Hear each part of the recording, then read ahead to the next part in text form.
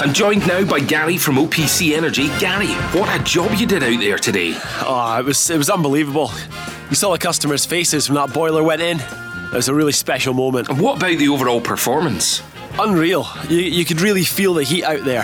I'm delighted with the result, and we move on to the next one. Thanks, Gary. Come on! For more information on boiler upgrades, heat pumps and more, visit opc-ltd.uk. Get ahead of the game with OPC Energy. The Go Radio Football Show, talking football first. Listen live weeknights from 5. And you find us thinking about one thing, getting ready for the Euros, which start, a week tonight, of course, in Rome.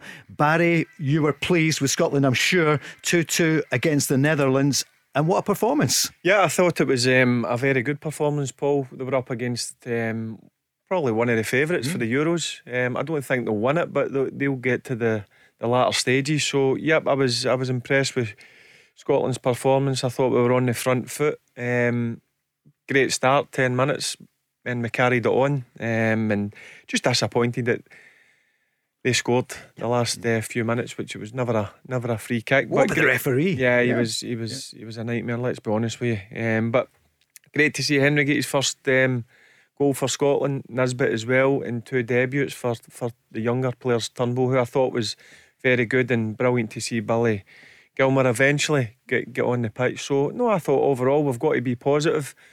One more game to go before the big kick-off. So yep, listen, bring it on. Reasons to be cheerful. Mark Guidi. Yeah, it was very good.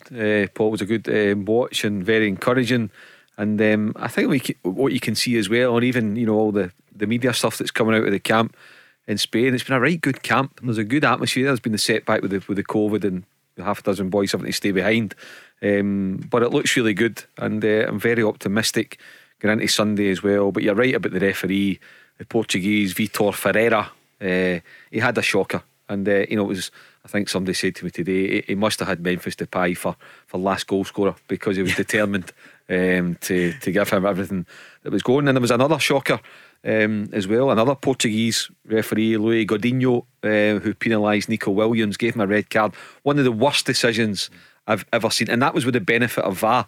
So the referees certainly didn't cover themselves in glory, particularly the one in the Algarve. You've heard that over the years, Barry, haven't you, that referees, do you think with the bigger countries then they favour the favourites? You could say that. Maybe they're overawed with the players that are on the pitch, but I was impressed with Mark's pronunciation of the referees. That was very good. Yeah, like Godinho and Ferreira. Yeah, I liked it. But listen, it's look, going back to the referee for the Scotland game, he's up there with one of the worst, I've got to be honest with you, that I've seen. And to give that free kick at the end summed up his performance. Well, what are you thinking at home or wherever you are? The weekend starts. You can call Barry Ferguson, Mark Guidi, Paul Cooney on 0808 17 17 700. Stevie Clark would be very happy, I would imagine. Sure, not happy with the referee, but overall the performance, you asked for him to be more adventurous, and I think that's what he's doing. Listen, it would have been nice to come away with a win, but it was all about the performance mainly. That's what we spoke about in training this week. We spoke about coming here and put on a good performance. We thought we had a good performance, a good result would follow, and listen, a draw against the Dutch is a good result. It could have been better, but the referee decided that wouldn't be the case. Summed it up well there at the end. Did. And you look at his players as well. Andy Robertson, the 80-yard run to put the cross in for Kevin Nisbet. Kieran Tierney again, him and Robertson lining up well. Even though he's playing wide of a 3, he's still bombing forward. He's getting crosses into the box. Brilliant turn of pace as well, Kieran Tierney, when he gets into his stride. And I was really encouraged to see Liam Cooper play as well. And I think we've been still looking for a centre half to emerge. I think we agreed that Cooper, Hanley and Tierney would probably be the back three, but you still want to see him in that Scotland jersey and getting as many minutes as possible. So that was a real bonus for me to have seen Cooper getting a game under his belt. Barry, what did you make of Liam Cooper? Yeah, listen, he's got the experience. He's captain of Leeds United, who had a very good season in the Premier League. And there's no doubt he's a very good defender. I do believe if Hanley's fit, he will play. Yeah. And I think it will come down to between Henry and Cooper. But look, Cooper done himself really well. I thought again, when I watch Leeds, he's always one of their top performers. He's a captain, he's a leader. and he showed his qualities, as I said, against the Dutch. All our players got pass marks from you, Barry. In fact, from everyone probably. I thought they get let off a leash a wee bit. They were more forward thinking. I think when Stevie Clarke came in, first and foremost, they had to make sure we were solid defensively. He sorted that out. We do look solid, but going forward, we've got players that can do some real damage. And they played with a lot of confidence. And I agree with what Mark says earlier on there. The training camp in Spain, it's done them wonders to be together. They look a group that's really together, fighting for each other. So, listen, I think this Scotland squad is in a real good place at this moment in time. 2-2 against Holland. So we've got Luxembourg on Sunday night, and then a week on Monday, 2 o'clock here in Glasgow. The Czech Republic come to town against Scotland, and we'll give you more details later. We'll be on air in the build up to the big match. We're going to be on from 12 until 2 ahead of kick-off. So as you head to the match, because there's going to be fans there, Mark. I mean, I can't stop us now, can they? There will be, 12,000 people at Hampden. Yeah, it's exciting times. I mean, it would be great to have 50,000, but let's not get carried away. 12,000 is a major bonus, considering that just 2 weeks ago there was nobody in for the Scottish Cup final. So the punters will be really looking forward to it. I think you can feel a buzz in and around Glasgow and the whole country now as we're building up to it, because we know we've been in this movie before. Barry's been at the heart of a couple of near misses. It has been 23 years, and we've watched them all from afar, and you've tried to have some kind of involvement if there was foreign players in this country playing in the tournaments for their respective countries, and you would take an interest in them. But we're here now, we're part of it, it's long overdue. Let's enjoy it and let's make the most of it. Yeah, the trophy's been going round the city. I think it's gone to London now. But and who's going to get their hands on it? Nobody thinks it's going to be us. But do you know what, Barry, you've said it for weeks, we could progress from these first 3 games. Yeah, look, I'm not going to kid MD on. I don't think we're going to win it. No. But I think there's been real progression since Stevie Clarke comes in, and I think it's going to be a real good 4-6 years. This squad are a very good age. If you look at the ages of the players that are in the squad, I think there's good times ahead for Scotland. And look, I'm quietly confident that we can get out the group stage, no doubt about it. And you're saying in the paper, in the Record today, in your column, that you're looking forward to seeing Nathan Patterson coming in. Depending on the COVID situation. Sure, we don't know yet, but I would like to see him get an opportunity. It was brilliant for me to see Turnbull get his opportunity. I thought he looked bright, hungry, energetic. That's what young players bring to a squad and a team. And it was great to see the B-man come on, Billy Gilmore. I know he's just joined up with the squad, obviously with Chelsea been in the Champions League final. So it'd be good to see, hopefully, Nathan Patterson gets a run out on Sunday against Luxembourg, because I think if he does get a run out, I think a lot of people will be impressed by him. Mark, I'm sure you would agree. It looks as though he's going to blood everyone in the warm-up games, and they are important. They're not just friendlies. We need to have these matches. But Nathan Patterson, for you, bringing that freshness, he could be a young Andy Robertson. That's what you said this morning in the paper. I did say you might know Andy Robertson's won Premier Leagues and Champions League. He's been phenomenal, but I do think he's got the potential. I really do. And the bottom line is, he's not there to be better than Andy Robertson. He's there to be better than Stephen O'Donnell. That's his target, to go and show Steve Clarke. Now, Steve Clarke likes Stephen O'Donnell, who worked with him, brought the best out of him at Kilmarnock. And it's good to see clubs, players that play for lesser clubs, out with the old firm in the Premier League, to get their chance. So I'm all for that. But I think the right wing back place could be up for grabs, or right back. And you look at Patterson, he's only played 10-12 games for Rangers, but he's been impressive. And I don't see any reason why Nathan Patterson can't start against the Czech Republic. One thing that he's got in his favour as well, he's not phased. Well, 2 things. He's not phased, and I think he's got an explosive turn of pace. And in the modern game, if you've got that bit of pace against teams that are counter-attacking, then you look at the quality of the opposition we're going to play, that might just give him the edge. He's not got the same experience, but you couldn't rule out Nathan Patterson starting. It's all there for him. Yeah, going forward, it's never been in any doubt he's a great attacking fullback or a wing back. But what I've been impressed with the games that he's played defensively, he's looked really solid for Rangers. And one thing he's fearless, similar to what Turnbull's like and Gilmour's like. And hopefully, listen, Mark's right in what he says. Stephen O'Donnell's done brilliant for Scotland, brilliant. But I think once he's been in training with a Scotland squad. Give him an opportunity against Luxembourg and we'll see what he's all about. But I've got no issues that if he is playing, he will go and do a proper job for Scotland. Isn't it great? We've got options which we didn't have before. Because you're right, Stephen O'Donnell hasn't let Scotland down. In fact, he's excelled with Scotland. Look at that team. You were in the middle of the park. You were without McTominay, McGinn's massive for Scotland. And I thought, I've got to be honest with Stuart Armstrong. I mean, we keep leaving it. He's a name. Forget about him, don't you? Aye. He's a name that tends to be forgotten about. You go and watch Southampton this season. He was one of the top performers, and he's a top player, Stuart Armstrong. So our squad is fully quality, and what you want with a squad is competition for places, and that's what Stevie Clark's got. Yeah, and one thing about Nathan Patterson, he's not there to make up the numbers. He's not there as a passenger. I think even if it was a 23-man squad, Nathan Patterson was going to be in it. And Steve Clark got a good relationship with Steven Gerrard. He obviously coached him at Liverpool, and he would have been on asking him, speaking to Gary McAllister, can this boy handle it? Has he got the mentality? Has he got the ability? If I need him to go and play, if something happens to Stephen O'Donnell, can he go in and play for Scotland in the Euros? And there's obviously been a resounding yes, because Steven Gerrard wouldn't put his neck in the line and tell him to take him if he wasn't ready for it, and he wouldn't do that to the boy either. So clearly he's ready, and that's why we should not be surprised if Nathan Patterson starts a week on Monday. I sometimes think in this country, if they're 19 or 20, listen, it's a bit too soon. Listen, see if they're good enough. Give them the opportunity. They three guys that we've just been mentioning, for me and my eyes, are good enough to play with Scotland.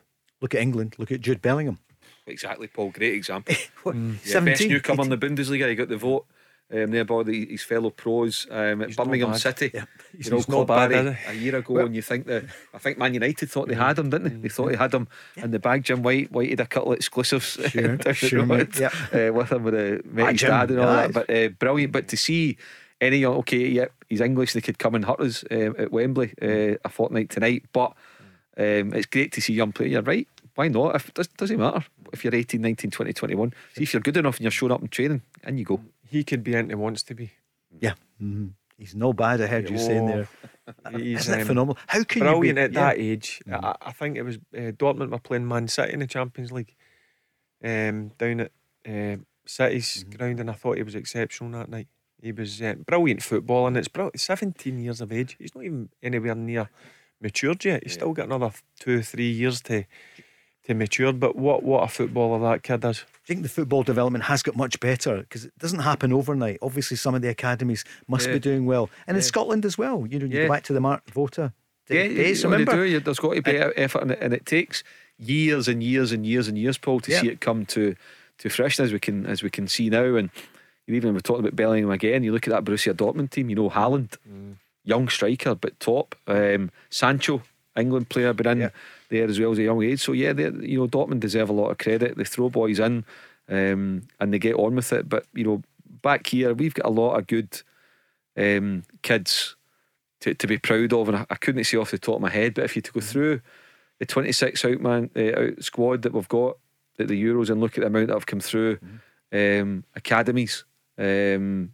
like a John McGinn at St Mirren, Kenny McLean at St Mirren, other guys as well that have come through at Celtic and Rangers, Scott McTominay at Man United. It'd be quite an impressive list. There's a good piece today about I think we've got a lot of very good young players, but I'll be honest with you, the three that are in the Scotland squad are special young players for me.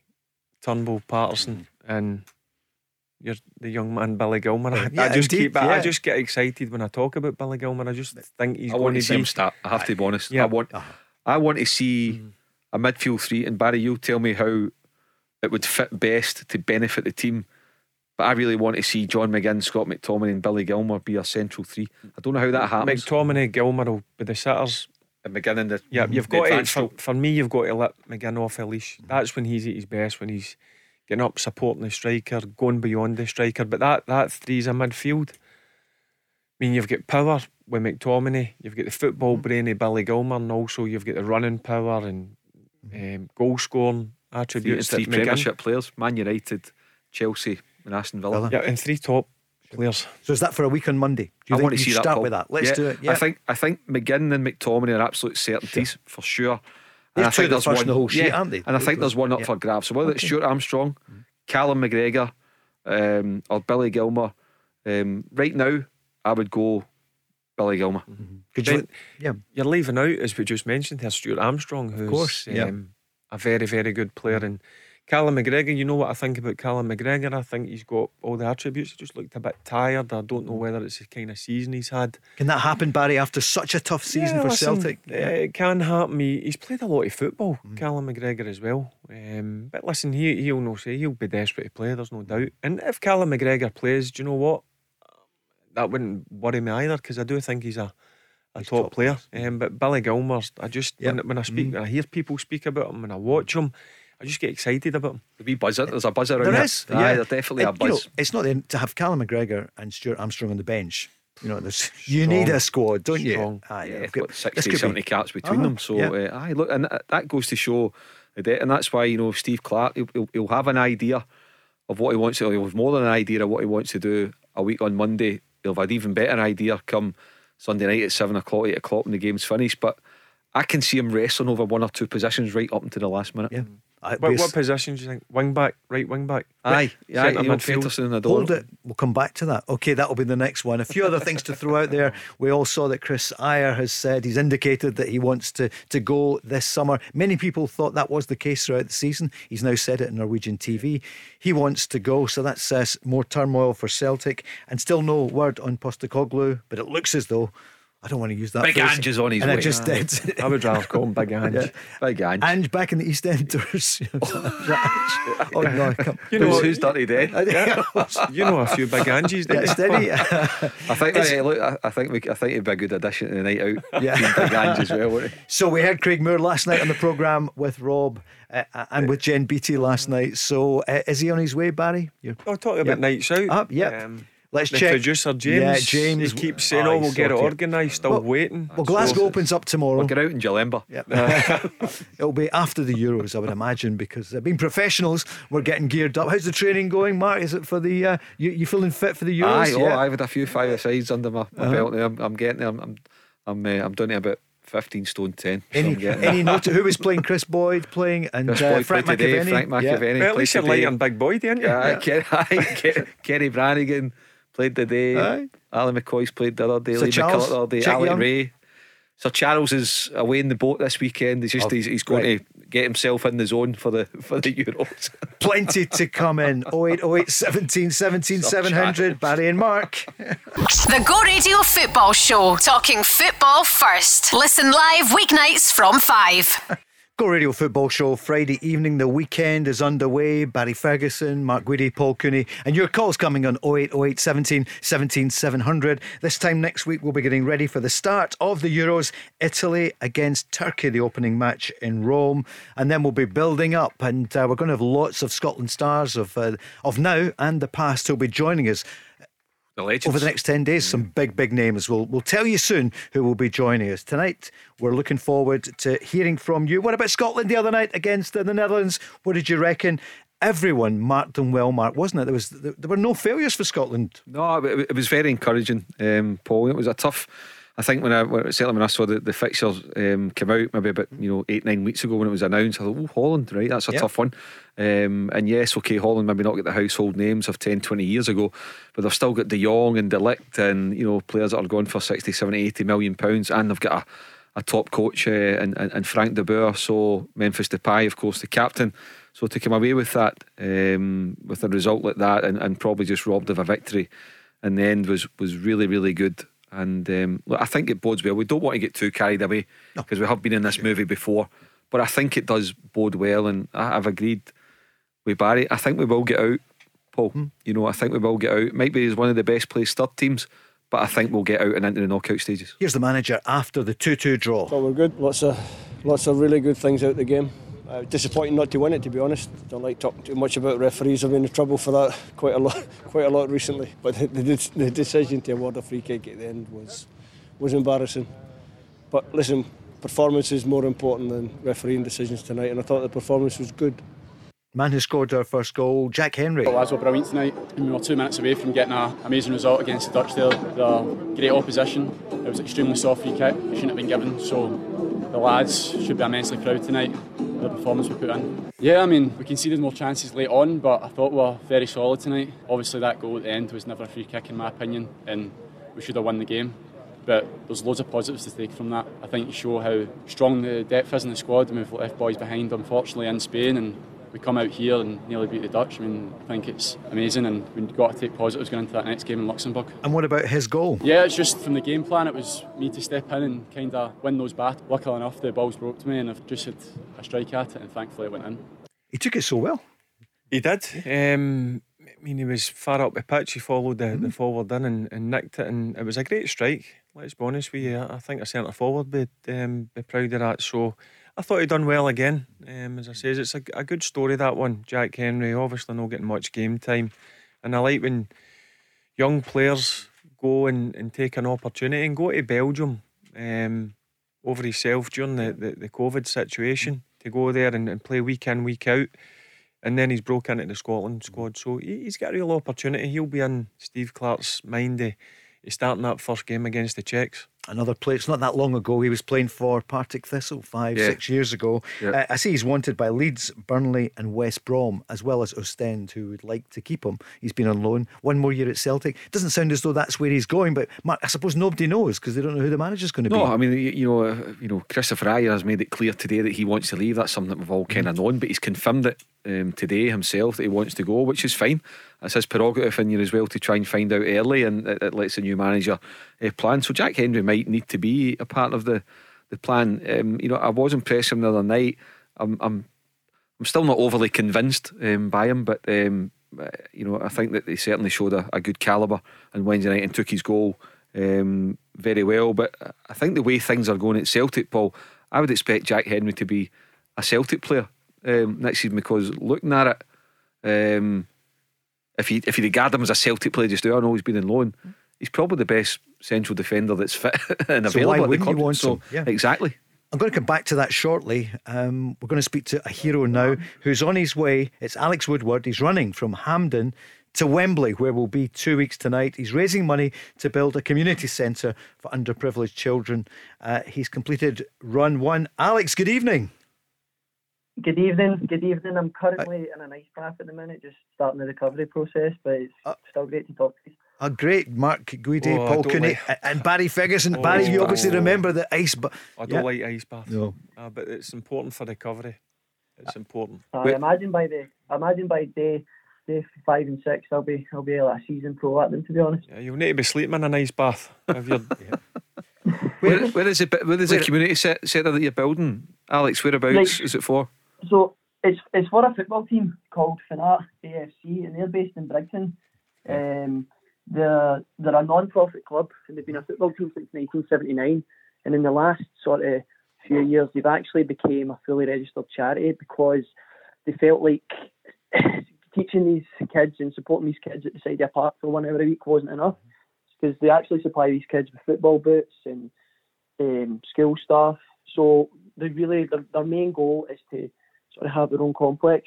So because of COVID-19 and everything, they get struck really hard this year. So they thought that the goals of the community centre would have to take a back burner. But I had other ideas. I had this plan on raising the money. So this is exactly what I'm doing. So Alex, what is it exactly you're doing? Right. So I'm running from Hampden to Wembley, which equates to 15 marathons, 15 days. But some days are a wee bit longer, and other days are a bit shorter. So today was a longer day. It was 28 miles. Tomorrow will be 29 miles, and then after that it's like 25 and stuff. But yeah. Running or walking? Running. Well, I fair usually play. run. I mean, in training I was running my marathons. I would run 2 to 3 half marathons between Monday and Friday, and then I would run a marathon on a Saturday and a marathon on a Sunday, whilst running a plumbing business. So my body's already been through it. But you know, the main motivation for me was I was actually diagnosed with a spinal and nerve tumour last year.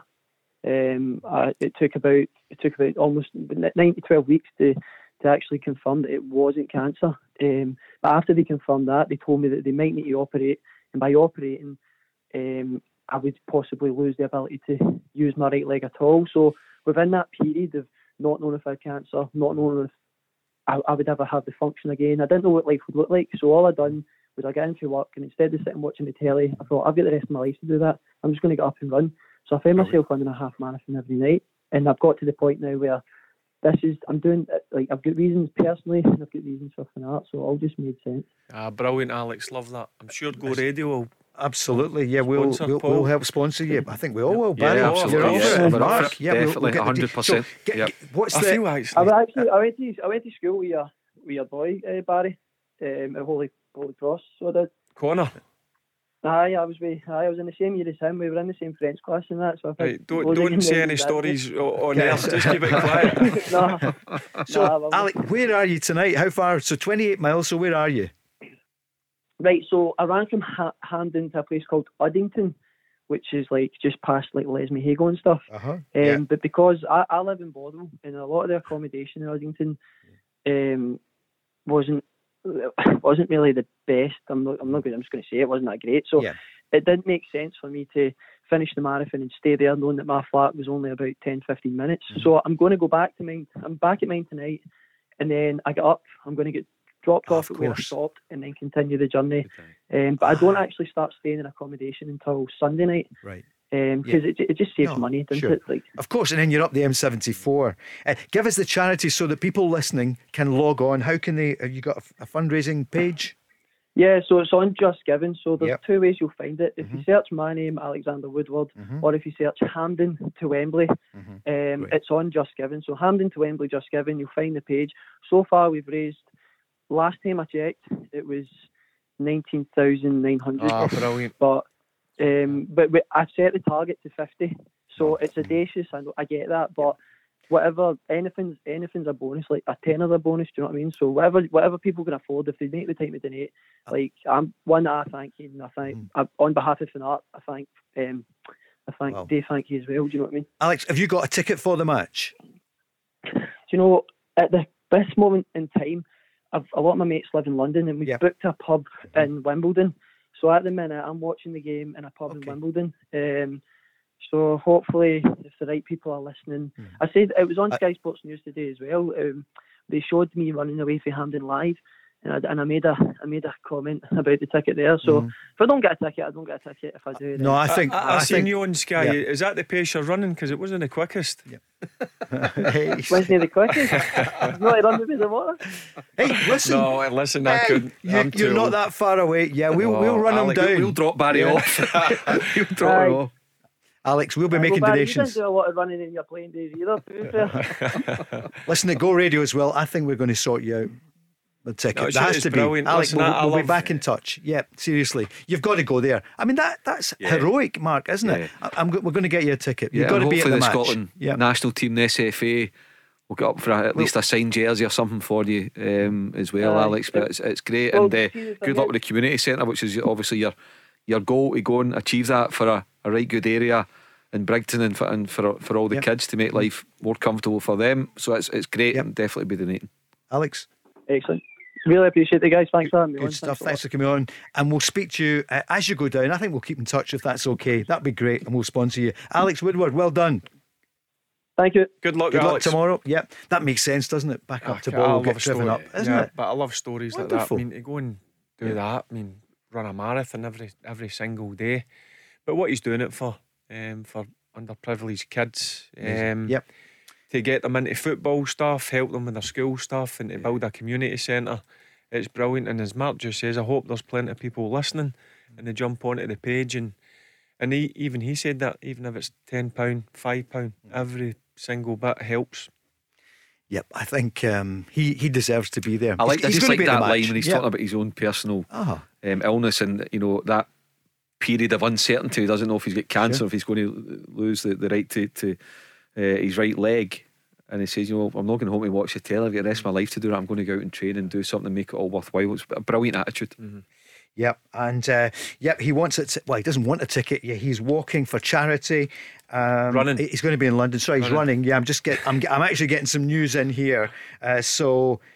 And we'd love him to be at the match at 2 weeks tonight, England against Scotland. So it's Alex Woodward. He's raising for a charity there in Bridgeton for to get kids involved in football. He had more than a scare last year, which he thought, well, I'm not going to just sit and watch the telly at night time. And he's running to Wembley. So I'll tell you later in the programme, but I think he's going to be going to the match. Yeah, there's big names listening to the programme just now. And I think we can help with it. That's a nice wee teaser. I like that. Isn't it great? Yeah. But it's a great story. Well, it's Glasgow Station here, Glasgow Zone. We're for the people, and we were touched by it. James, our producer there, said, bring him on. Yeah. He's fantastic. We didn't know that. It was a story. I watched it in Sky today as well, like Barry. It was Robert Snodgrass that mentioned it to us a couple of weeks ago. Yep. About Alex's run to Wembley, and Robert was saying, what a great cause, and try and support it as much as possible. And like you say, Paul, at Glasgow Station, within 5 minutes there's offers rolling in left, right and centre, and to know that he's already raised just £100 short of £20,000, and £50,000 is an ambitious target, but I bet you he gets there for sure. It's achievable. It's fantastic. It's achievable. But I love his attitude, as you just mentioned there. I love that kind of attitude. No one to go back, sit in the house, watch the TV, go and do something positive. And what he's doing is really positive, and I hope he gets there. 20, what was it, say, the equivalent of like 25 marathons and 25 or 15 marathons in 15 days. You think, I felt sick when he was telling us about it. What a turn that is. It is. No, amazing. I was going to ask him who was his player of the night. The other night there was nobody field for Scotland against Holland, and but he's in the bath, so I think he was in there long enough, and he'll go back to Bodwell. Then tomorrow he'll head down to take up the run. Have you ever tried an ice bath? I did years ago. Yeah, I was murder once. Yeah. Oh, I don't know. Yeah. No. Yeah. Not for me. I prefer a bubble bath. A jacuzzi. How many caps have you got for Scotland? How many medals with Rangers? But I love your honesty. He's like, I prefer a bubble bath. 0808 17 17 700. Any bubble bath stories? You've got a few. That takes us nicely to the break. Can we? Yes, we can. We'll get some more news shortly on that. And we're looking forward to the match on Sunday night with Luxembourg, and we're looking back to the other night against Holland, and we're going to tell you more news of our coverage coming up in the next few weeks here on Go Radio. Other headlines today, well, Christopher Ayr has said he wants to leave Celtic. He's indicated that in the interview. Often you end up, as you know, Mark, that agents can say, that's not quite what he meant, but he wants to go. He's gone. That's it. It's now up to Celtic. It's now up to Dominic Mackay to go and get as much money as possible as he can. And as I said about Odds and Edward a couple of weeks ago, Paul, set a deadline. Set it down so you're not waiting to the last minute. You get the money in, then you can go and spend it and get your new players, get your replacements in to give them as much time to bed in as possible. So if Celtic, given him, he's got a year to go in his deal, if Celtic can get around about £10 million for Ayer, I think that's happy days. The price it's quoted is £6 million. I think that's a bit light. Yeah. We'll get more than that, I'm sure. Okay, we need to take a quick break, and then we're back with more big news. The Go Radio Football Show, talking football first. Listen live weeknights from 5. Go Radio Football Show Friday evening as we build up to the Euros, and what a buzz. A few moments ago we spoke to Alex Woodward. He's running from Hampden to Wembley to raise money for a great charity in Bridgeton, and on the line, Lord Willie Haughey, just heard it, the man who helped to save Hampden with the £2.5 million last year. Willie, good evening, thanks for calling in. Good evening, Paul. You've got some news for us, but Alex, are you there? Are you still in the ice bath? I've actually come out of the ice bath because I got a phone call to say there was a bit of news or something. Bit of news. Well, Lord Willie Haughey has just heard it. One half of Hunter and Haughey in the Go Business Show. Willie, what do you want to say to Alex? Alex, it's absolutely unbelievable what you're doing, and like Barry says, absolutely love your attitude. So I'm on to say that we will definitely get you a ticket for Wembley.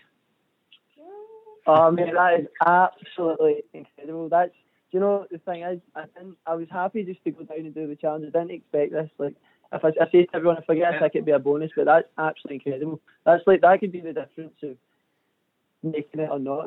No, I can't wait. Amazing. Alex, there's only one thing. It's for the England-Croatia game. Well, you know something? I'm going to throw a spanner in the works. I was actually born in London and my dad's English. Thanks for that. Is that right? Alex, I'll get someone else. Right, I'll get someone else for you. I've not spoke to Sir Tom, but myself and Sir Tom will be delighted to double whatever you raise. We hope you get the 50 grand. Wow. You're joking. You're joking me. Okay. Brilliant, Willie. Not joking me. Alex, that's taken you. You're at 19,000 10 minutes ago, so you're at 38, 39,000 already. Yeah. Alex, I'll join you. Wow, I can't even begin to comprehend that. That is wow. That's brilliant. Brilliant, great touch. Willie, Well done, Willie. Thank you so much. Well done. Well done to the people at Go Radio putting it together. So well done, great, guys. It's what it's about. The people of Glasgow. We just heard about it. James picked up on it. He came straight on. Willie, he was in the ice bath, as you heard. Listen, are you not in an ice bath? Are you, Willie? No, I'm not. Definitely not. But Alex, good luck, and the station will give you my details, and I'll get your details on Monday. And look forward to you making it all the way to Wembley, and absolutely look forward to doubling whatever you raise. Oh, mate, honestly, you've made my life, mate. I can't believe it. Thank you so much. I look forward to speaking to you. You're welcome. The kids. All right, thanks so much. Thanks, Willie. Well done, Willie. Cheers, Willie. Thanks very much. He's in the middle of something there, but he heard it. He just came Willie on. was in a bubble bath. Yeah. Isn't that phenomenal? So, Brilliant. Alex, well done. No, we're really touched. Exactly. Yeah. That is unbelievable. Yeah. And your charity, again, just tell for those just tuning in. No, I can't believe it. I can't believe it. They get. I'm not. I don't even know if the charity are listening. I've still got to phone and tell them. This is insane. Well, hopefully they're listening. Glasgow and the West tuning in. So let's get Alex, the we're chuffed. 50,000. That could end up being £100,000. It's fantastic. Absolutely brilliant. Amazing. Alex, well done. Thank you so much. There you are. We boost for. Isn't it phenomenal? Cheers, Alex. Good on you. Well Cheers, done. thank you. Cheers. Thank you. And thanks to Willie Haughey. Oh, wow. I don't know what to say there. Amazing. I was kind of taken aback. I know. That's brilliant. That It's just live shows radio. you what type of guy Willie is. I know. And I think he roped Tom in as well. Yeah. As you always say, Paul, it's the West of Scotland. they're amazing. We're a Glasgow station. Yep. It's Go Radio, and it's about making dreams come true. And what about that quote there from Alex? You've just made my life. And making dreams come true for people. And that's what the people in Glasgow and Go Radio is all about. That's phenomenal. That just happened live there. Great. Isn't it wonderful? It's fantastic. So well done. Thank you. And the people of Bridgeton as well for all those kids. What a great boost. Brilliant, isn't it? For them and into the summer, starting school back in August, football starting back, all the kind of things that they can look forward to for the kids and their parents for that charity. It's absolutely brilliant. Can you imagine the call then, Hunter to Hockey to Hunter, just saying we're just doubling that. The two of them even spoke to Sir Tom. The two of them are phenomenal. He's got to do it, but what honestly, Alec must be. No, I'm going to say over the moon, but he was speechless. He was speechless there. It was emotional, but he's doing a brilliant thing and brilliant to Willie and Sir Tom. I think he said as well that will just make sure that he does the 50. Drive him he on. was going to do it, but that incentive to know that at the finishing line he's got a ticket and they're going to double the money when he gets to the finishing line. It's absolutely brilliant. And already he's gone from nearly 20 grand to 40 tonight during taking our call on Go. So it's wonderful. And when you think with Tom and Willie what they did for Hampden, this isn't a different thing, but 2 years ago, Hampden, we could have lost out to Murrayfield.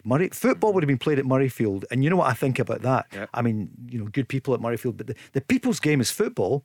It was going to happen. But Willie and Tom stepped in and said, no, 2.5 million for Hampden to help with the whole thing. And it didn't then go to Murrayfield because the internationals, that's where the games would have been on Monday. They saved Glasgow. Glasgow's the capital city of football, Paul. And they saved the SFA and they saved the Scottish football and they saved the Scotland fans. And we kept it at Hampden. And, I have to be honest, maybe I've missed things, but I don't think that Lord Haughey or Sir Tom Hunter have had the credit that they deserved for that, because you think about it, £2.5 million, they saved our national stadium and they saved it from going through to Edinburgh. It was a massive thing and they deserve a lot of credit for that. Hampden's the home of Scottish football and it had to stay there. And you're right, I don't think they would want a lot of people talking about it. No, they don't. But that doesn't matter. They should still get it. They should still get it, and it's almost as if it's like, I'm not saying taken for granted, but just almost kind of taken for granted, and it's not right. And you're right. They do so much that people don't know about. You hear about some of the things, of course, but there's so much they do. That was good one. The kilt walk. The kilt walk, phenomenal. Doubles, whatever. Yeah, it's amazing what he's put in. This year. Well, in Tom's 60th last month, the day before it, we announced that the people had raised, and he said, so I'm topping up with 50%, and it was a cheque for £2,050,000 that he sent right away, transferred it. No, it's brilliant. They're amazing. I see it for doing a bit of work with John Hartson's foundation and Chris Boy's mental health charity. I see how it gets topped up, and it's in within days. There's no messing about, and it's true what he says, and it's fantastic generosity. And for the Kilt Walk to become now just a landmark occasion, it's on the calendar for everybody in the country. It's absolutely brilliant, and it's for every charity. That's the thing. People say, who do I walk for? You choose. And Sir Tom Hunter adds 50%. Yeah, and he doubled it last year during the pandemic when people couldn't walk at all. But anyway, we're really lucky. Just listen to Alec there. He was speechless when Willie says he was getting obviously the ticket bit for the England Croatia game, but to go and double it, I mean, amazing. That's sensational. Great. So there you are, the Go Radio Football Show with OPC Energy Limited. Plenty of energy here as we go into the weekend, and we're looking for. Don't tell us there's going to be a fall over the tournament coming up. I don't think Stevie Clarke would allow that. I love the way, I think we all do, the way he approaches it. He's not razzmatazz. You were saying that in the column today, Barry, but he keeps his feet in the ground, and you can see the atmosphere he's got with the players and the rapport. Yeah, I like the way he comes across. You don't know whether he's happy or he's unhappy. Poker player. Yeah, he is. But I'll be honest with you, it's not just the job he done previous. Just look at the clubs he's worked at, the managers who he's worked under, who have brought him to the clubs. He's a top coach and he's a top manager, and we've got the right man in charge of your national team. And I think it could be a real the next 4 to 6 years, as I says, it can be a brilliant time for our national team. Make no mistake, Paul, he's a good character. Steve Clarke is funny. What's he like to deal with? He was good. Yeah, listen, he's no rent-a-coat. Let's be honest, he's not. But you get him away from, if you want to say, from behind the microphone or away from, in front of a tape recorder. And Barry's been as well. Chris Boy's golf day. When you see him when he's, he lets his hair down. There's a couple of beers. He's very open. He's very friendly. Good conversation. Great sense of humour. Very popular guy. But above all else, what's most important in the job that he's in, he's a quality coach. And I heard Sam Allardyce on Talk Sport with Jim White the other morning, and he was talking about how, saying, would you go back to Everton? He said, Evan wouldn't want me back. He said, because the fans didn't take to my style of football. He says, but what you've got to do, if you look at he's saying, if you look at what he inherited at Everton, and Barry mentioned it earlier in the programme as well with Steve Clarke, you build from the back, you make yourself solid at the back as best you can. It's hard to beat, so you're not conceding goals. And then you build and you gradually add a bit of flair and you let players off the leash, as Barry said, it was happening on Wednesday night. And that's what Steve Clarke did. You look at what he inherited at Kilmarnock, to then go and finish third, and then look at them 2 years later, what's just happened to the club. So he is a top coach, and we're very fortunate to have him. Go and look back, his first game in charge of the national team, and look at the difference. And as I said, just gradually there was improvement each game. He made it solid and compact, difficult to beat, and now you're starting to see the forward-thinking players play with a bit of freedom. And I bet you that was in his plan. That was in his plan, the attack, to make sure that's the most important thing. You're hard to beat, you get results, and then in time, gradually, we're looking at unlocking so many doors going forward, because we've got so many players to go and do that.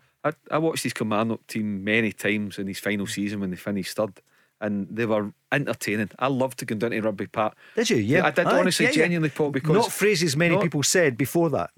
Because they were so. You think back to that team, he had Broadfoot and Finlay or Scott Boyd, two of the centre halves, two attacking fullbacks, Stephen O'Donnell and Greg Taylor, bombing forward. And when they did, your two, Dicker and Power, would sit and protect, and then you either had Chris Burke or you had Jordan Jones, and then you had Chris Boyd or Eamon Brophy playing up front. So they were Greg Kiltie, Rory McKenzie. They were really good. But it was the same at Kilmarnock. What inherited, I think they were bottom of the league, and he just went, right, let's be solid.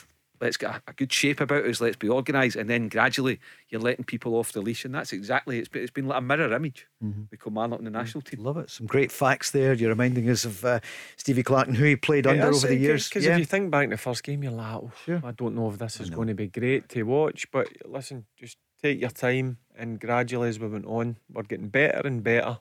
And as I says, go back and look at that 26 players that's in the squad. Look at the real quality we've got in there. And I think there's special things going to happen. I'm not saying we're going to win things, but this is going to be a real good 4-6 years for us. Kendall Gleesh told me a great story about Steve Clarke when he phoned him to be his assistant manager at Liverpool. He says, I phoned Steve Clarke. He said, "Hey Steve, blather. He said, I'd love you to come and be my assistant at Liverpool." And Stevie says, "I'll be at the training ground at 7 o'clock tomorrow morning." Never asked about money, never asked about length of contract.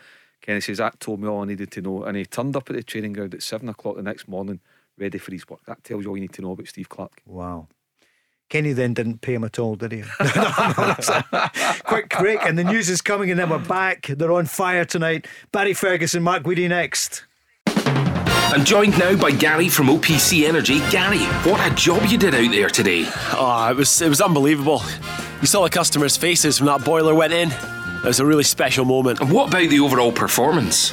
Unreal. You could really feel the heat out there. I'm delighted with the result, and we move on to the next one. Thanks, Gary. Come on! For more information on boiler upgrades, heat pumps and more, visit opc-ltd.uk. Get ahead of the game with OPC Energy. The Go Radio Football Show, talking football first. Listen live weeknights from 5. Well, how do you follow that first hour where Alex Woodward, he's out of the ice bath and he's got 40 grand already for the charity there at the Bridgeton. Thanks for Lord Willie Haughey for calling in, and he and Tom Hunter are going to double the money raised by Alex. It's just a great story in the first half. We hear so many things, Barry, the bad side of life and football or whatever, but you know, there's so many great people in Scotland. Yeah. Alex, what he's doing, and Willie for the call. You just took the words out of my mouth. So many great people in the world, and just that phone call for Willie to Alex, and in the space of a minute or two, he's doubled his money to £40,000,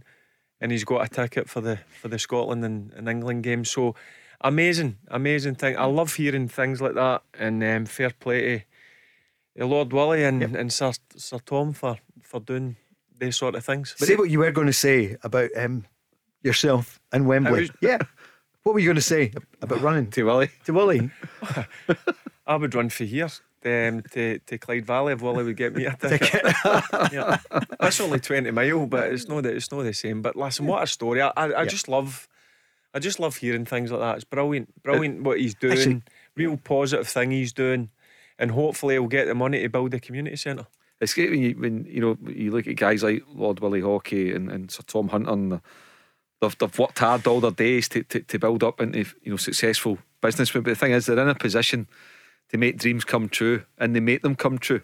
They get a buzz out of what they can do for others, whether it be charities or individuals like Alex tonight. And it's great to see that they love spreading the joy. They're in a position to spread the joy. They don't need to, but they choose to do it. And again, it's just that generosity of people in Glasgow and the west of Scotland. It's absolutely fantastic. Yep. They give so much back. Let's be honest, the amount of stuff they do for charities is unbelievable. But a brilliant story, brilliant couple of minutes. I mean, Alex summed it up there. It's the best phone call he's ever had. And he had bad news, which he's turned into good news, health wise. And he said, I'm not just going to sit and watch the telly, I'm going to get out there. And he's running every day between now and the match, which is 2 weeks tonight. We'll be at Wembley. You're up for it? Yeah, looking forward to it. Excited for it as well. We'll just be ready to pick up the Scotland teams and the England team to see what the starting lineups are. Gareth Southgate against Steve Clarke, England v Scotland at Wembley, an absolute belter. And you look at Wembley the other night at home to Austria. Sorry, it wasn't at Wembley, but you look at England at home to Austria, and for all the talent that they have, they were. It wasn't overly impressive. They don't look like a team to me. It's a team of individuals. That's the way I look at England. Some phenomenal on players. Paper. Yep, phenomenal players, top players. But I look at our team. There's a real togetherness about our team.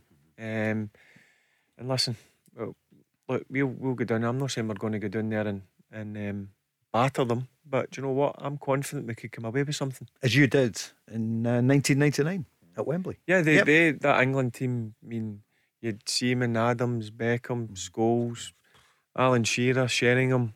I can go on and Ince. Any good players? Yeah, like top players, and nobody fancied us. And it'd be fair, we were disappointed just to win 1-0. Christian Daly had a header, a great save by Seaman. I think a couple of minutes to go, and I think it went into extra time, we'd have won that. What did it feel like beating them? But I realise it was tempered because of the fact that we didn't go through. It was disappointing. To be fair, it was pretty low in the dressing room after it, because so we let ourselves down. We weren't good enough at Hampden.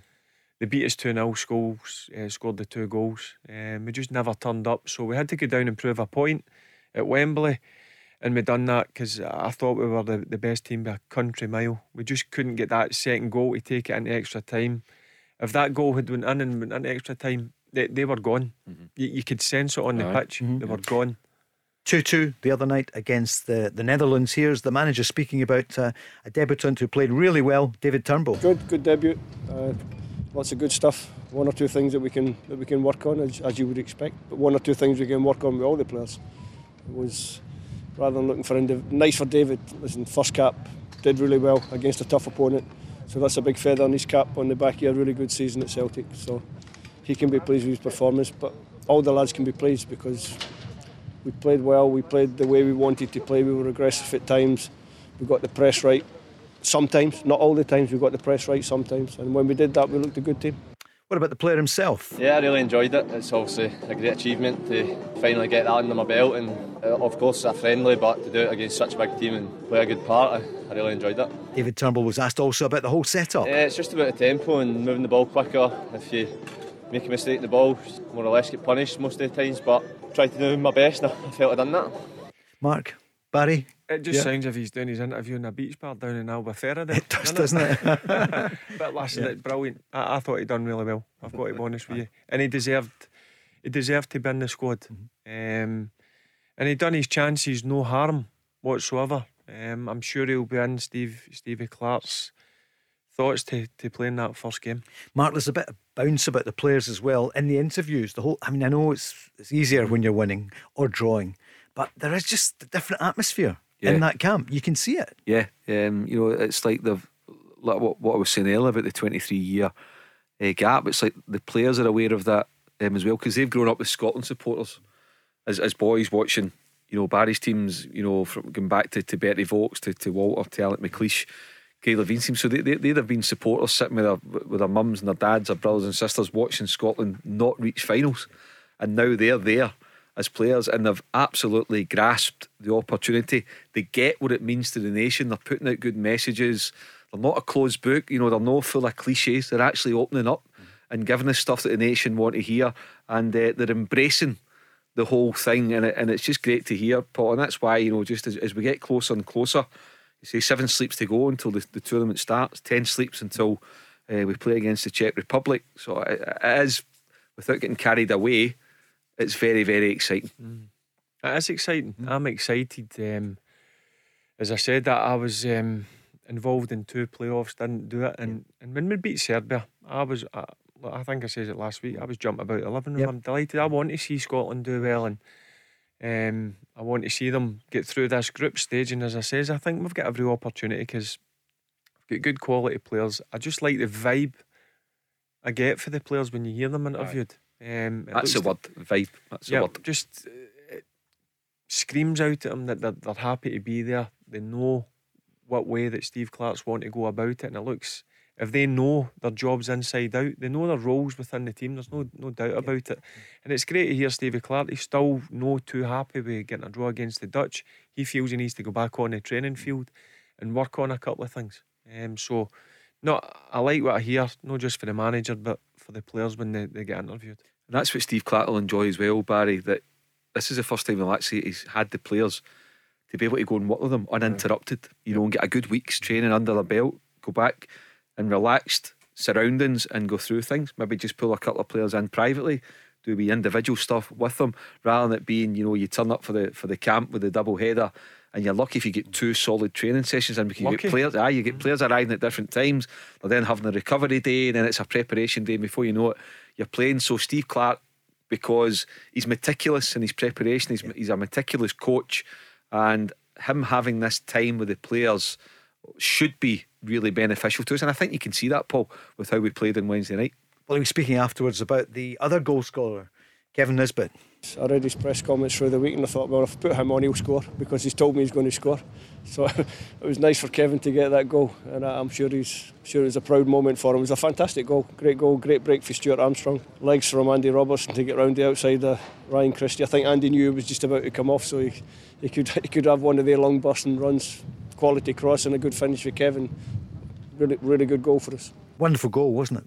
It was a great goal. Yeah. He summed it up there. I mean, Andy Robertson, 70, 80 yards. He burst to get on the end of it. And Kevin Nisbet, delighted for him. I was disappointed with his performance in the Scottish Cup final. I wanted to see a wee bit more. But listen, this is his first full season, remember, in the Premier League. So he's done really well. And he's found his way into the Scotland squad. And to get on and get a goal, that'll do his confidence no harm whatsoever. And a bright future for Nisbet. Where will that future be, do you think, Mark? Well, I think John Kennedy is on record as saying that Kevin Nisbet is on the radar. Other players like Scottish talent, are playing in the Scottish game. He's Northern Irish, like Ali McCann, on the radar. So look, Celtic need players in every position, Paul. From goalkeeper right through to a right good number 9. So Kevin Nisbet at £2.5 to £3 million, is that a possibility? Absolutely. Lee Griffiths has the trigger date come and gone. So what's the score with Lee Griffiths? Is he available? Did they trigger the contract, or is he a free agent, or does it run to June the 30th? Who knows? But could Lee Griffiths be involved in some kind of deal that brings Kevin Nisbet to Celtic Park and Lee Griffiths goes back to Easter Road? I think that's something that you couldn't rule out either. Barry, you could see that happening? Yeah, you could, a possibility. I don't know if it would be better for Kevin Nisbet to stay and play another season, but listen, money talks. If somebody comes in with the right offer, Hibs seriously need to look at that. And the player might think he's ready. Me personally, I think it'd be good for him to play week in, week out for another season for his development. But I'm not surprised that clubs are looking at Kevin Nisbet, because he's young, he's full of energy, he can score goals, which is the hardest thing to do in football. So he could get games time at Celtic. You never know. He could, because it's an area where they're very, very light Celtic. So you could see that that sort of deal kind of happening. But we don't know what's happening with Lee Griffiths, because we don't know if they've took the option. Manager, don't know what's happening with the director of football, don't know what's happening with the captain, don't know what's happening with the head of recruitment. So many key positions. Do you know, it's only a week since we announced the news about Howe not coming. That's a week ago. It seems ages. I think it does. Postecoglou, he doesn't have the pro licence, so you can see John Kennedy still there. You can have somebody on your staff with a pro licence, Paul. You pointed that out a few days ago. Yeah, you can.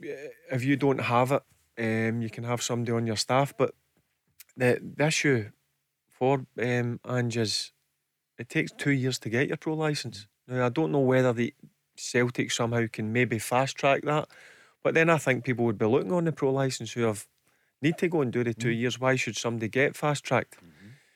So that's an issue that Celtic need to deal with. But he can become the manager if you have somebody on your coaching staff that holds the pro licence. Yep.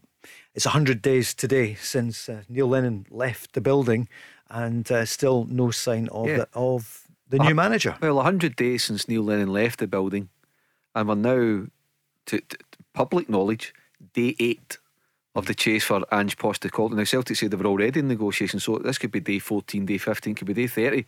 Probably not. Still not over the line, Paul. We're talking about the manager. It's a key position at the football club, the most important position at the football club, and there still isn't an appointment. Now, I'm not saying it's easy to go and get a manager. Clearly, it's not. Look what happened with Eddie Howe. But if I'm a Celtic supporter, I'm looking in at that. I'm thinking, wait a minute, for me, it's not good enough. It's absolutely not good enough. Mark, they start pre-season in 12 days. Yeah.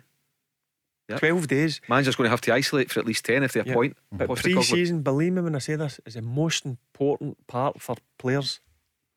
It is. That sets you up for the season ahead. And Rangers were so well set up this time last year. But when you've not got a manager, you've not got a coaching staff, you've not got players, what's going to happen there? That must be a real worry, and I can see the frustration, the worry for Celtic fans. That's what they'll be thinking. 12 days to the start pre-season. Also as well, you look at what's at stake in the next 12 months. So first of all, in August they've got Champions League qualifiers, which is worth in the region of £30 million. If you win the league, if you're crowned champions May next year, you're guaranteed £30 million. There's £60 million at stake for Celtic and Rangers. But Rangers are in position. They've got everything good to go.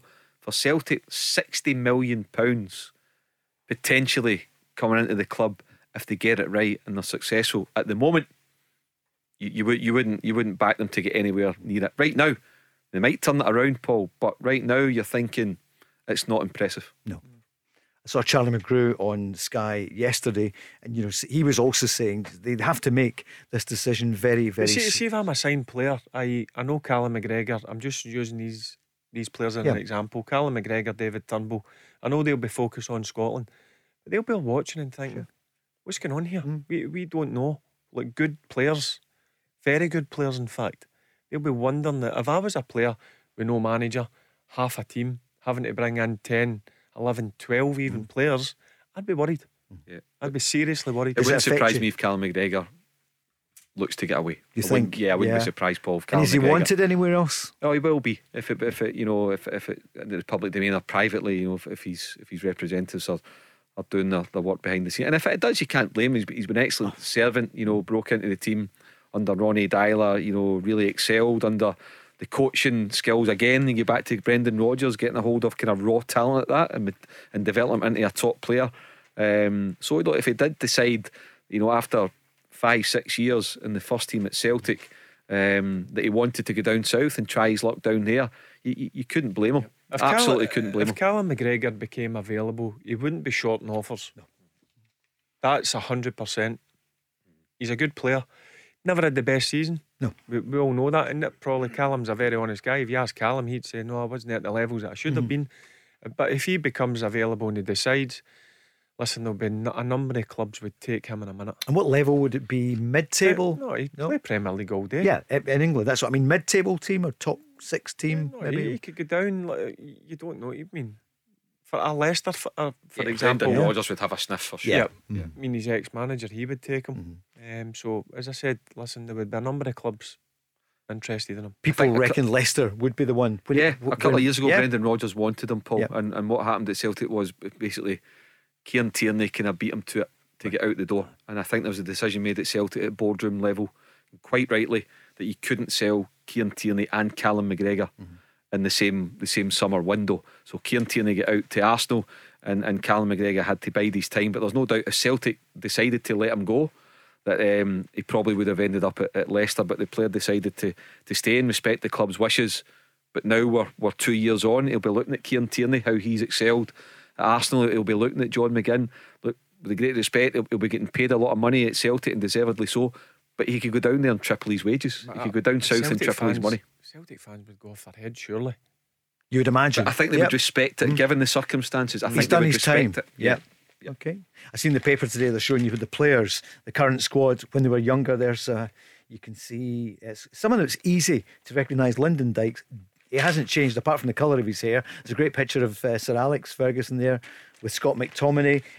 But the thing about McGregor and Kieran Tierney, they're both in Celtic strips at that point, so they had a long time at the club. So I get what you're saying, Mark. They couldn't let both of those go at the same time 2 years ago. Okay, it's 21 minutes past 6. It's the Go Radio Football Show with OPC Energy Ltd. You can call Barry and Mark next. The Go Radio Football Show, talking football first. Listen live weeknights from 5. Go Radio Football Show kicks off the weekend for you. Remember, we run from 5 every night. We're going to continue right through the summer, whether you like it or not. We're going to be here Monday to Friday, and a week on Monday we'll be on air from 12 noon as we build up to the Euros for Scotland, back for the first time in 23 years. Scotland against the Czech Republic. Before that, this Sunday night, we've got Luxembourg. We'll talk about that shortly as well. And there's still a great atmosphere after the 2-2 draw with Holland, the Dutch Masters, the other night on the Algarve.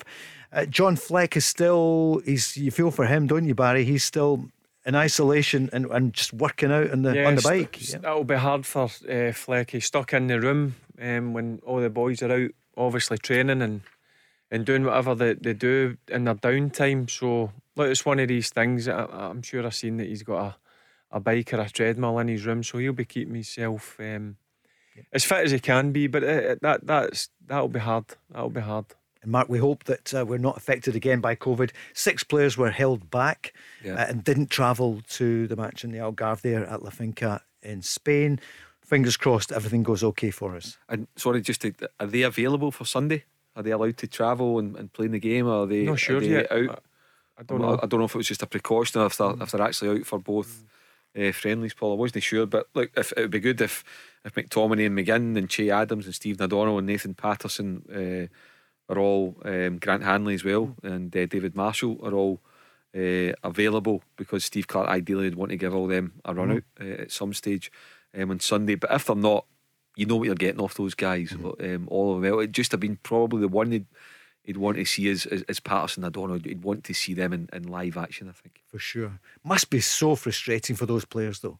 You know, a long season, then you travel, you're looking forward to the Euros, and then you had to stay behind. But look, fingers crossed that we're okay COVID wise. Thanks to everyone who was in touch on the socials, saying they'd love to hear the Scott Brown interview with our own Joe Henry, which last night. So we're going to play a bit of that. Another former Scotland captain, Scott Brown, speaking to Joe. Scott Brown, welcome to the Go Radio Football Show. A huge summer ahead for Scotland. How much are you looking forward to watching on in this tournament? Yeah, it's going to be fantastic for Scotland. It's great to see the country getting back to the Euros. It's just a pity all the fans can't go down and watch the games and that, but no, we're looking forward to it. I'm sure most of the nation's looking forward to it as well. Now, you retired from international duty in 2018. Is there any part of you that, now that we're there, you know that it's been 23 years, that kind of wishes a wee bit that you were still there? Oh, I wish I was there, yeah, of course I do. But this bunch of lads deserve their opportunity. I've retired once before, actually the official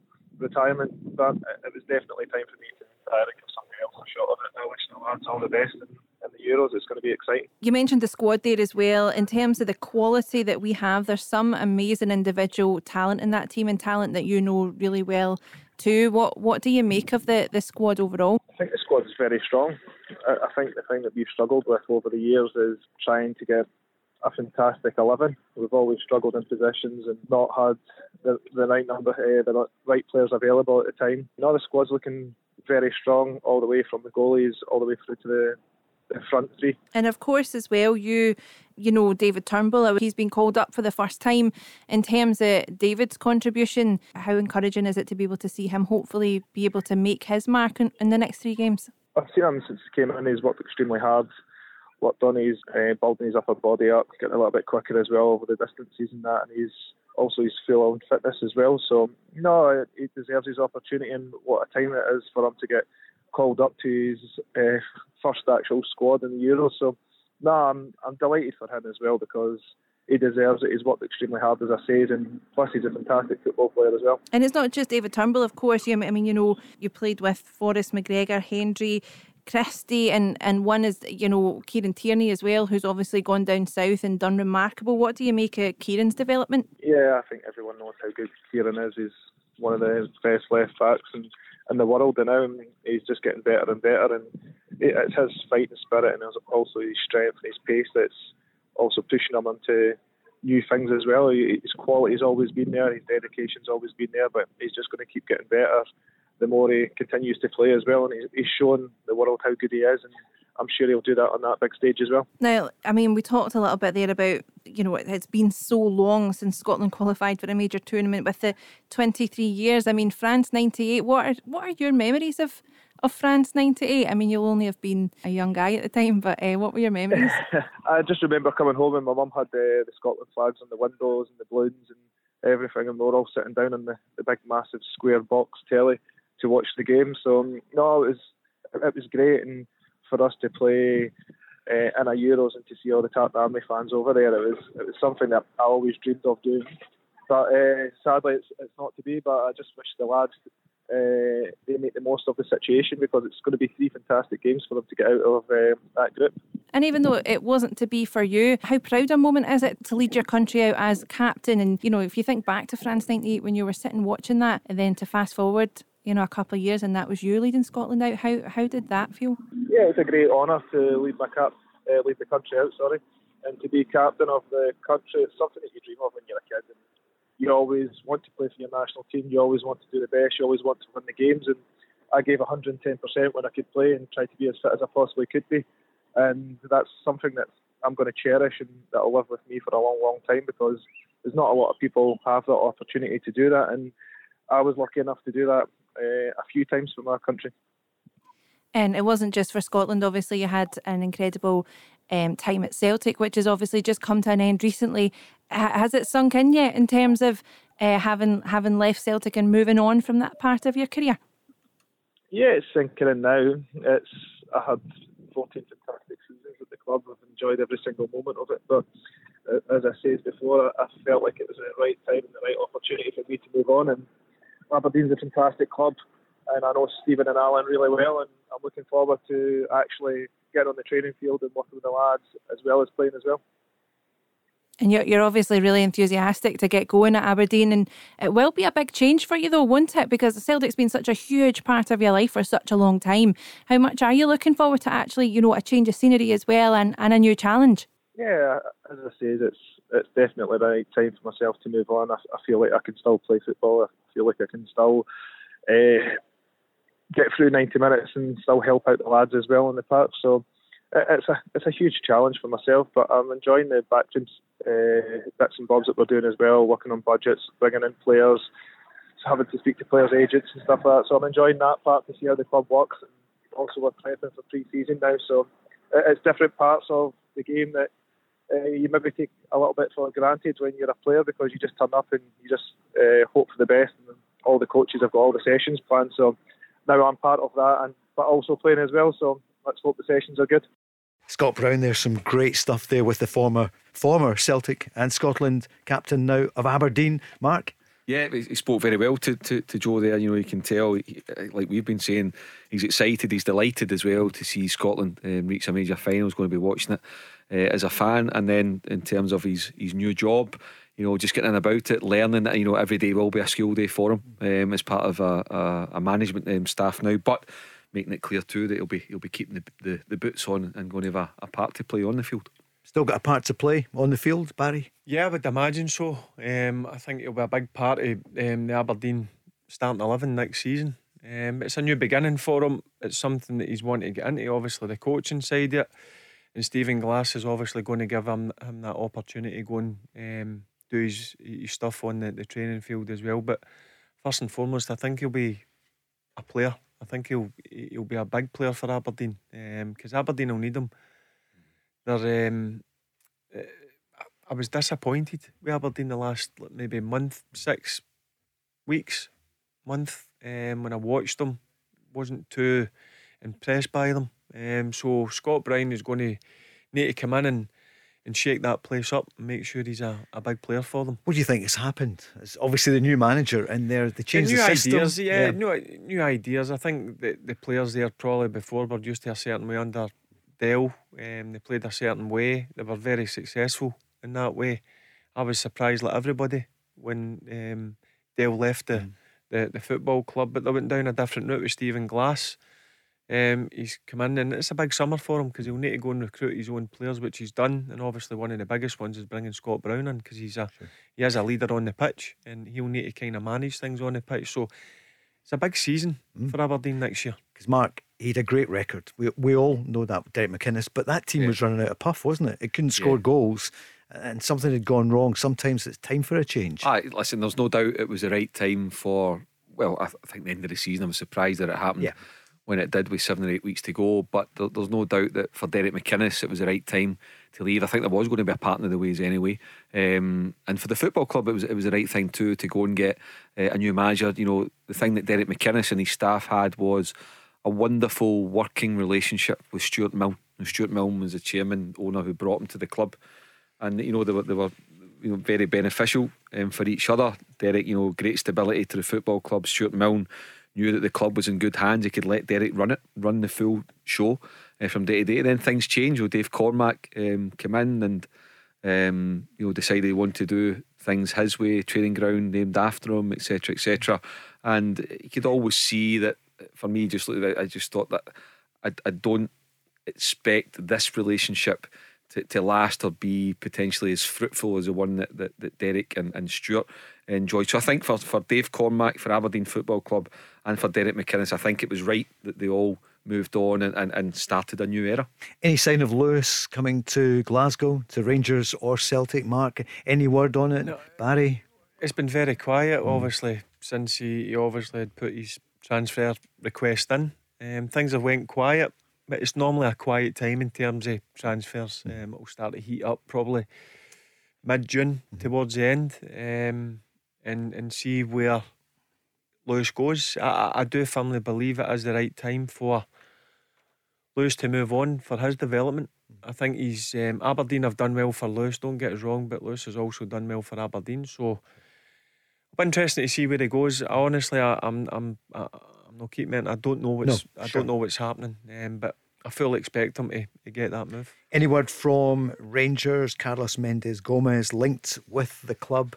He did well for Morecambe the other day. It's this time of year, Barry. Yeah, there's names been linked left, right and centre. It's just one of these quiet periods where people just pluck names out. But he has been a big player for Morecambe. He was a big part of them, obviously, winning that playoff final and throughout the season. For Derek Adams when he was there. I know he's just moved to Bradford. So look, you're going to get names linked over the next few weeks. But as I said to you, Paul, I firmly believe there's going to be another 2 or 3 in the door at Rangers. And maybe 1 or 2 leaving. It will depend on the size of the bid. Yeah, but also squad players.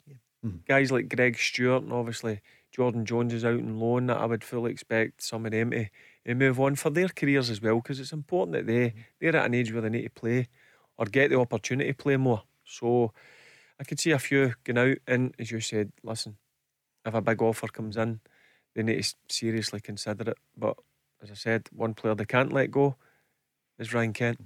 Just been quiet for the last week or two, because Rangers have done the business in the league, 25 points clear. Strange, isn't it, Mark? Just the news cycle at the moment. It's Celtic getting the attention for the wrong reasons, because they don't have a manager, they don't have a director of football. Fergal Harkin, that name's gone off the list of potentials as well. He's rejected it. He's rejected the move. So. But for Rangers, is that a good sign that it's quiet at the moment? It is a good sign, because what they've done is they've worked very, very hard. All the players, all the staff, Stephen Gerrard and his coaches, and every single player for 9 or 10 months. And Rangers have already got a couple in the door. Fashion Sakala, don't forget the signing of the likes of Scott Wright and a couple of lads that they signed as well in January, which it's a bonus to get them in January, but it's always with a view to so you potentially get 4 new signings already in the bag. And what Stephen Gerrard will just be hoping that every time his phone rings and he sees either Douglas Park or Ross Wilson's name will come, he'll be praying that it's not a bid to take somebody away from him. Because look, he's going to face that. The club are going to face that. That's what comes with success, and it's a compliment. It's like you were talking about Lewis Ferguson. That's the ideal scenario for every club. Aberdeen bought him from Hamilton for about roughly 250 grand, whatever it was. Even less than that. Even less. So all of a sudden they've times his value by 10. They'll get 2 million for him comfortably.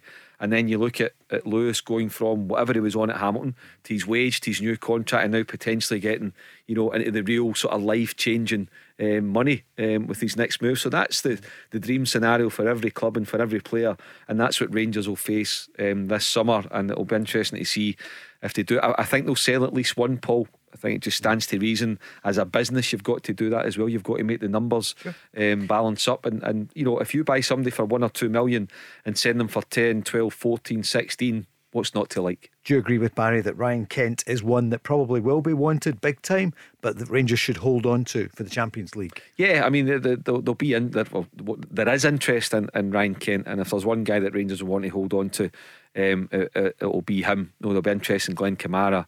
There'll be possible interest in James Tavernier. There'll be interest in Alfredo Morelos, Borna Barisic. They'll be interested in. So there's 5 or 6 there, but that's what comes with success. That's what it's all about. That when you play well, you make your mark domestically, you make your mark in Europe. The big boys, and when I say the big boys, it's not necessarily bigger clubs than Rangers, but it's the bigger leagues, it's the bigger platforms. They can pay the 10, 12, 15 million quid. They can afford to give the guys 40, 50, 60 grand a week. That's how it works, Paul. with Stephen Gerrard at Rangers and with the size of Celtic as well, the two big clubs, I've noticed that on Sky and TalkSport or whatever, they do say that people in England, they don't realise these are massive clubs. Barry, you know it better than anyone, have been with them, you know, most of your career, captaining the club, winning so much with them. They are massive, and people in the game realise how big they are. Yeah, huge clubs. You just need to look at the stadiums, training grounds, and the fan base. The fan base, it's all over the world. They're two huge clubs, and you know what? A lot of players would love to play for both clubs. Yep. When I went down to England, the first thing when I walked in that dressing room was, "What's an Old Firm game like?" Get me up to an Old Firm game, and when I took the players up, they could not believe their eyes. The magnitude of the game, the fans, the noise, they were in awe of it. I'll be honest with you, every single player, and they loved it. And it's, as I say, the two of them are huge in world football. Mark, we would all have loved to have played in it, but aye, yeah. How was the derby there, Albion Rovers? Hey, at least you played. Albion Rovers reserves. No. St Mirren and Morton, the old Renfrewshire reserves, of course, as well. So I was, you know, just count myself privileged to have been a footballer, but you know, for 3 years or whatever it was. Yeah. But you know, when Albion Rovers free you, and it was old Lisbon Lion, God rest it, was Tommy Gemmell that freed me from Albion Rovers. So when you get freed by Albion Rovers, what did they say to you? It was by phone. I actually, believe it or not, I read it in the paper. I read it in the Daily Record. I forget it was Jim Blair. Yeah. And Jim Blair had the list of frees from Albion Rovers before we even knew. And then Tommy phoned to apologise, and I signed for Shots, and it was another Lisbon line. It was John Clark. Shots on the court. Shots, out at massive Hannah Park. Yeah, that's right. Massive pitch. So played there when Frank McGarvey was playing there. So played a few games for them, and then they managed to see through me. And then I thought, right, hold on, it's time to take stock. And then that's when I get into journalism. That's why you're here. Mark Guidi, Barry Ferguson, next. The Go Radio Football Show, talking football first. Listen live weeknights from 5. Glasgow's own Go Radio. Thanks for making the switch. We're on every night, Monday to Friday from 5. Tonight, Barry Ferguson, the Alloa Athletic manager. Good week for you, Barry. You came in buzzing. You're in good form. Yeah, it's been busy. To be honest, Paul, I've been everywhere talking to players. Obviously, I'm chasing my tail a wee bit. I'm normally organised in terms of like my squad together, but because the job came late, and obviously with the playoffs with Celtic Hearts, I'm just not used to this. It's no normal. But eventually got 3 players over the line, and we'll announce them next week. That's the paperwork done, and hopefully I'll have another 2 or 3 to add to what already is a strong squad I've got there. And you hope to have a real go this coming season. That's why you've gone there, get them back to the Championship. Yeah, we're going in to win the league. Yep. That's the attitude you've got to have. I mean, if you go in with the attitude of, I'll be happy with the playoffs, I don't like that. I've got to be respectful. There's a lot of good teams, Falkirk and Queen's Park and Airdrie, who are full time. Cove Rangers, Paul Hartley's up there doing a real good job. Peterhead with Jim McInally, I can go on and on and on. They're real tough teams, but listen, I'm a big believer in you've got to go in with the mindset of you're going to win it, and that's the attitude I've got, my staff's got, and when I meet the players, that's the attitude I want them to have. And good to see that Queen's Park will be playing this coming season at Firhill, Mark. So it's good they're staying in the city itself. Yeah. Good news for the new head coach, Laurie Ellis, who's taken over, and it'll be interesting to see how Queen's Park goes. Well, as Barry says, pretty much full time, along with a number of other clubs. So League One will be, I'd imagine it's going to be really, really competitive this season. Tough. A lot of good players, a lot of good teams, a lot of good managers. So listen, that's what you're in it for. I mean, you put yourself under a wee bit of pressure. I don't mind that, and I'm sure the other managers would say the same. I don't like hearing people saying, look, we're happy with second, third or fourth. You enter things to try and win it. That's the kind of attitude I've got, and if I get the right players to help what's already there, I think we'll have a good opportunity. You look at the amount of Scotland internationalists, Old Firm players that are managing at that level. There's Barry, you said there's Paul Hartley, Ian Murray still at Airdrie. Yep. Jimmy McInally, as you said, at Peterhead, and forgive me if I'm missed anybody, but that shows you, the level that's there, and actually how it's good for a Scottish game. Mentioning ex-internationals and managers, who have we got for next week? Beautiful, We're going to announce it on Monday. Beautiful. So, Barry, who? Give us just one of the names that we're going to have on with you. I think he's on next Wednesday. Alex McLeish, my old manager at Rangers and obviously Scotland, with a real successful time there. So I keep in touch with him. He knows the game inside out. Brilliant. Obviously started off, and Stevie Clark's took it over, and again carried on and doing a fantastic job. So it'll be great to hear for. I better call him Gaffer. Not Big Eck. I'll tell you, he was some player. What he did with Aberdeen, Miller and McLeish. I was lucky enough to see them, as I mentioned the other day, at Spain in the World Cup. Mind you, don't mention that. You never stopped telling us. No, I know. They were phenomenal, and as a manager, amazing. Loves his music as well, as you know. Used to come to. So Alec McLeish will join. Mark, who we're going to have? Who else is going to join us in the build-up? Well, we will have Sir Kenny Dalglish on, Scotland's most capped player, 102 caps, 30 goals. Brilliant. Sir Kenny, I spoke to him yesterday, and he promised that he'll come on next week. He likes Go Radio. He likes the team. Well, he joined us early in the season. So he'll be on to share his memories of being at the World Cups with Scotland, and also, as we said earlier, Steve Clark, a man that he brought to Liverpool to be his assistant manager. So he knows Steve inside out. He's got a wonderful relationship with Andy Robertson. Kenny took him under his wing when he went down there, and has really looked after him and helped him to settle in. So and also Kenny can tell us about the England players. He signed Jordan Henderson for Liverpool.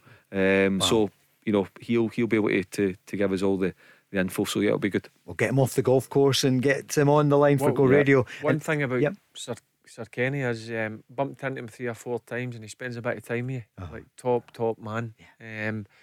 I actually played with his son Paul, Scotland under 21s. Absolute spat. So does Kelly, mind you, don't they? It's But I'll give you another name for next week. He'll be joining us. He's down under. He'll be on the line. Paul McStay, the maestro. Paul McStay's going to join us. He was not too bad, was he? He's some player, wasn't he? I remember obviously growing up and he was playing it, and I remember he used to get a bit of stick, which I could not believe. I thought when I watched him play, he could handle the football. He was a proper midfielder. I think just maybe it's a good question to ask him. Does he think he maybe should have moved and went to? Ask him when he's on. I think it was clubs like Everton. Was it Everton and that were interested? They were indeed, Clubs from Italy and France, I think back then, maybe about 80, 85, 86. And Celtic were struggling for much of that time. He carried the team for a lot of the time, didn't he? He did, but he's I think, from what I can remember, the best Celtic midfielder, probably the best Celtic player of the past 40, 50 years. And think back to the centenary season when Celtic won the double in 1987-88. He was absolutely outstanding, and as you know as well, Paul and Barry and Derek also to an absolute gentleman, which you judge people on first and foremost. Absolutely. Just an absolute gentleman, great family man. And he did play in great Celtic teams, but then towards the 80s into the 90s, then Rangers were dominant. It was Souness by that time, wasn't it? Then when he moved on with Walter Smith, Rangers were on the ascendancy, but he wanted to stay at Celtic. But he was great for Scotland as well. Some great goals. He never missed it. He'd be playing for Celtic, there for Scotland as well. Just ahead of your time, Barry, wasn't it? Did he play with Derek? Would Derek play against him? Your brother against him. He did. But I remember him. It'd been like Ferguson and Durant against McStay, and McStay and Grant against Ferguson and Durant. That's what I meant to say. I was at that stage when you were saying there 87, 88. I was 10. I was right into my football there, and I used to watch every single game that was on TV. And listen, you've got to admire. Look, Celtic weren't my team, as everybody knows, but you've got to admire when you see a good player. And Paul not a good player, a great player. That's what Paul McStay was. Paul McStay, Barry Ferguson, you'd mention them in the same breath, wouldn't you, Mark? It's great players. Proper footballers, footballers that the nation should be proud of. As Barry says, whether your Rangers is your team or Celtic's your team, it doesn't matter. You just should appreciate top footballers, the dedication that they've put into their careers, the sacrifices that they've made, the pleasure that they've given supporters, etc, etc. So when you mention Barry Ferguson, Paul McStay, you absolutely put them in the same bracket. So what we're thinking for Sunday night, the match with Luxembourg, Barry. What? I mean, it's not so much. There will be changes, Yeah, but hopefully the players that missed through the COVID situation, apart from John Fleck, will be available to play in the game. We don't know if that's going to happen yet, but I'm hopeful. And there's one name that jumps out at me. I know what the rest can do. I want to see young Nathan Patterson go and show, whether he starts the game, he gets 45 minutes in the first half or second half. I just want to see him go and produce the level of performances that he's produced with Rangers this season. Mark, what are you looking for on Sunday night? Not least Nathan Patterson. You know, first of all, a victory, and a good performance. As I say, if all those guys are available, hopefully Steve Clarke, you know, apart from John Fleck, the rest of the guys can join in. You know, as I said, you know, maybe 3 positions. I think 3 positions up for grabs, and it's now up to Steve Clarke to go and do it. But so they'll go from there to their base at Middlesbrough at the Rockcliffe training ground, which England have been using the past few days as well. It's a first class facility, and it's just, you know, this time next week, Paul, we are going to be, you know, absolutely champing at the bit for it all to kick off. I know the tournament starts next Friday night, but we'll just be 3 sleeps away from Scotland, Czech Republic. 23 years ago, the last time we played Scotland-Morocco, it was a horrible night that night, if you remember, back in France. That's the last time we played. That's the last time that we played in a major tournament. So really can't wait for it. There is a few positions up for grabs. I agree with Mark, and you know what, it's a good headache to have for Steve Clarke. That tells you that you've got a real strong squad. You've not just got a guaranteed 11. I don't think he's got that. He's got like 26 players, and I think the full 26 players are more than capable of going and doing a top job for Scotland. The goalkeeper, Craig Gordon. Yeah, I thought it was interesting that David Marshall got the number 1 jersey. That was significant for me. So now, unless something happens, that tells me that David Marshall is the number 1 choice, and unless something unexpected happens, David Marshall will get the nod to play against the Czech Republic. Could be mind games. Well, it could be. You can tell he's a manager now as well, can't you? Yeah, it's true. It could be. And isn't it great to see Andy Robertson and Kieran Tierney playing so well together, you know, in the same side? It's 2 top players and covering for each other. But Kieran Tierney, as I said, he's on a different level. See the speed, the energy, the commitment when he bombs down the left. I don't think he'll be at Arsenal much longer. No, I think he can go in. I know Arsenal, I'm not being disrespected, massive stadium, fully top players, but it's as if they're in decline, the club, isn't it? If I'm a Man City, Manchester United, I know they've got Luke Shaw, Zinchenko, but Tierney's better than Zinchenko. If they've got money, go and get them. Scoreline for Sunday night. I know it's not so much about the scoreline, but we want to keep the momentum going. What do you think? Last 30 seconds. 4-0 Scotland on Sunday night. Right, 4-0. Barry, what do you reckon? I think there'll be a few goals in it. I'll go 3. 3-0. Thanks to everyone who joined us tonight, not least Lord Willie Haughey, who came on after Alex Woodward was telling us about he's raising money for a community centre in Bridgeton. Well done, Alex. He's running from now until just before the match at Wembley. He was going to be watching it in a pub in London, but he's going to be going to the match. Brilliant. Courtesy Willie. And Willie and Tom Hunter are going to double the money he raises in the next couple of weeks, which at the moment is over 19,000. So already it's 39,000. Amazing, isn't it? Amazing jester. Brilliant. Go radio, making dreams come true. And joined now by Gary from OPC Energy. Gary, what a job you did out there today. Oh, it was unbelievable. You saw the customers' faces when that boiler went in. It was a really special moment. And what about the overall performance? Unreal. You could really feel the heat out there. I'm delighted with the result, and we move on to the next one. Thanks, Gary. Come on! For more information on boiler upgrades, heat pumps and more, visit opc-ltd.uk. Get ahead of the game with OPC Energy. The Go Radio Football Show, talking football first. Listen live weeknights from 5.